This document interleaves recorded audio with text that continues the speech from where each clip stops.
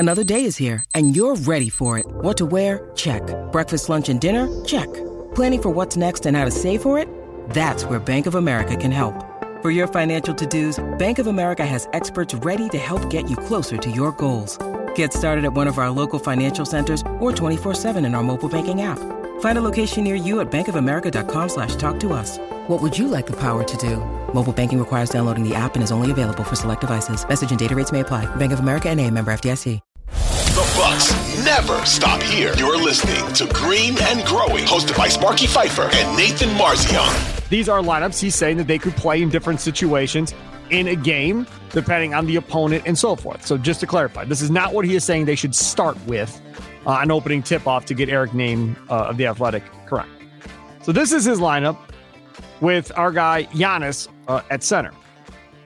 Drew Holiday, Pat Connaughton, Chris Middleton, Jay Crowder, and Giannis as the center with this starting five. The reason I don't like Giannis at center is because I don't want Giannis having to guard bigs on the other side of the floor. I have no interest.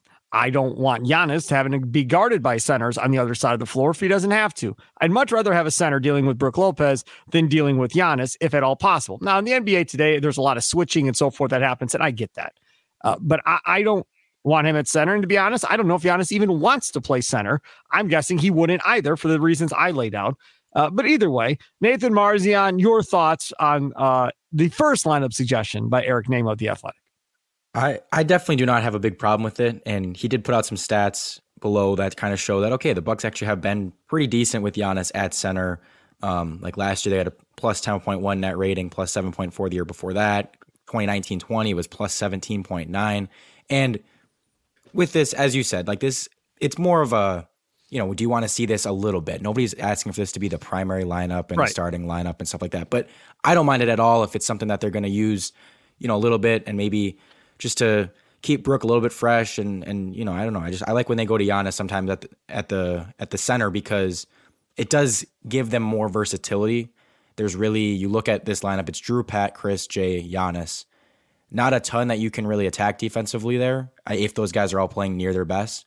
And it kind of reminds me of the lineup that they sometimes went to in the 2021 playoff run, except you just would replace PJ with Jay, which is what we're basically hoping Jay can be, is like the PJ type replacement. And so at that point, you're going with, Drew, Pat, Chris, Jay, who's your PJ, and Giannis. That's kind of what they went to in some of those finals games to close it out. And, again, if Pat Connaughton's hitting his threes well, we know like what he can bring if he's doing that. And so I don't mind that as a potential lineup to throw out there sometimes, especially like in the playoffs. And just, again, having Giannis at center defensively opens up more possibilities, allows you to switch everything, and there's really nobody you can just attack on the perimeter completely. So I'm definitely more okay with it than you are. I'm curious to see what Adrian Griffin is going to do defensively.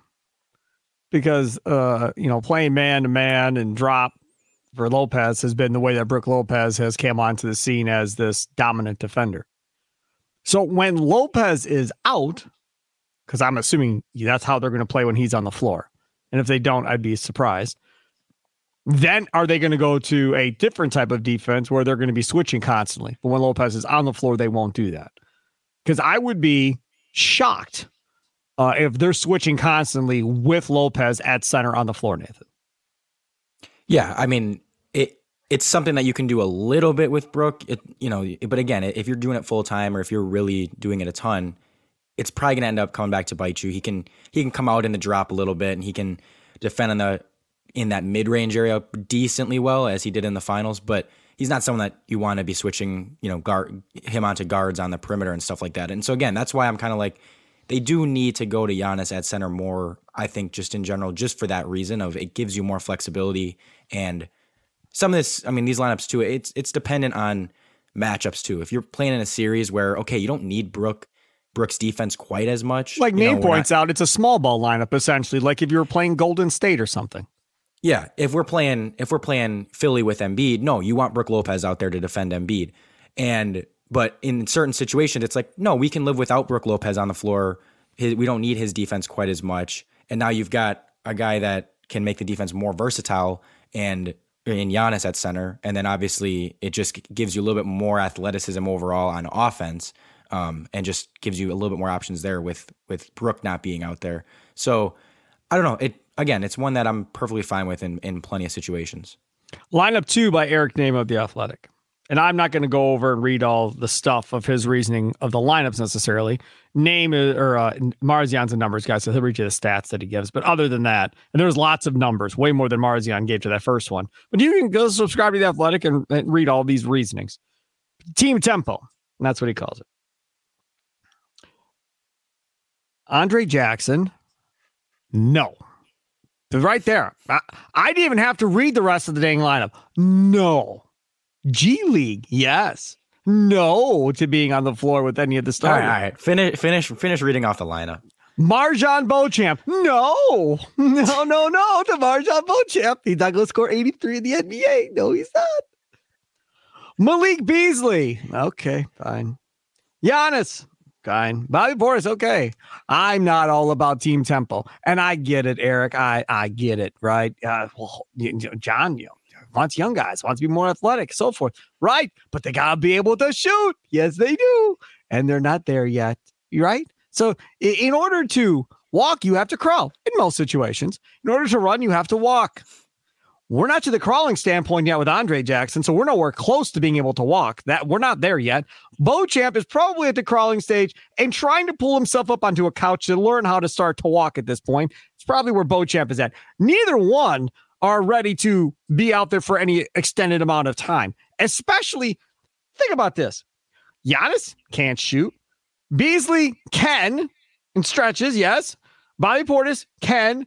But then Beauchamp and Andre Jackson can't. What are you doing with that lineup? Like, there's just absolutely no way. No chance. And you're going to Jackson run the point, I guess, maybe, because he did it in college or whatever the deal is going to. No, I'm totally out in this one. Of the three, that's my least favorite. Go ahead, Nathan Marzian.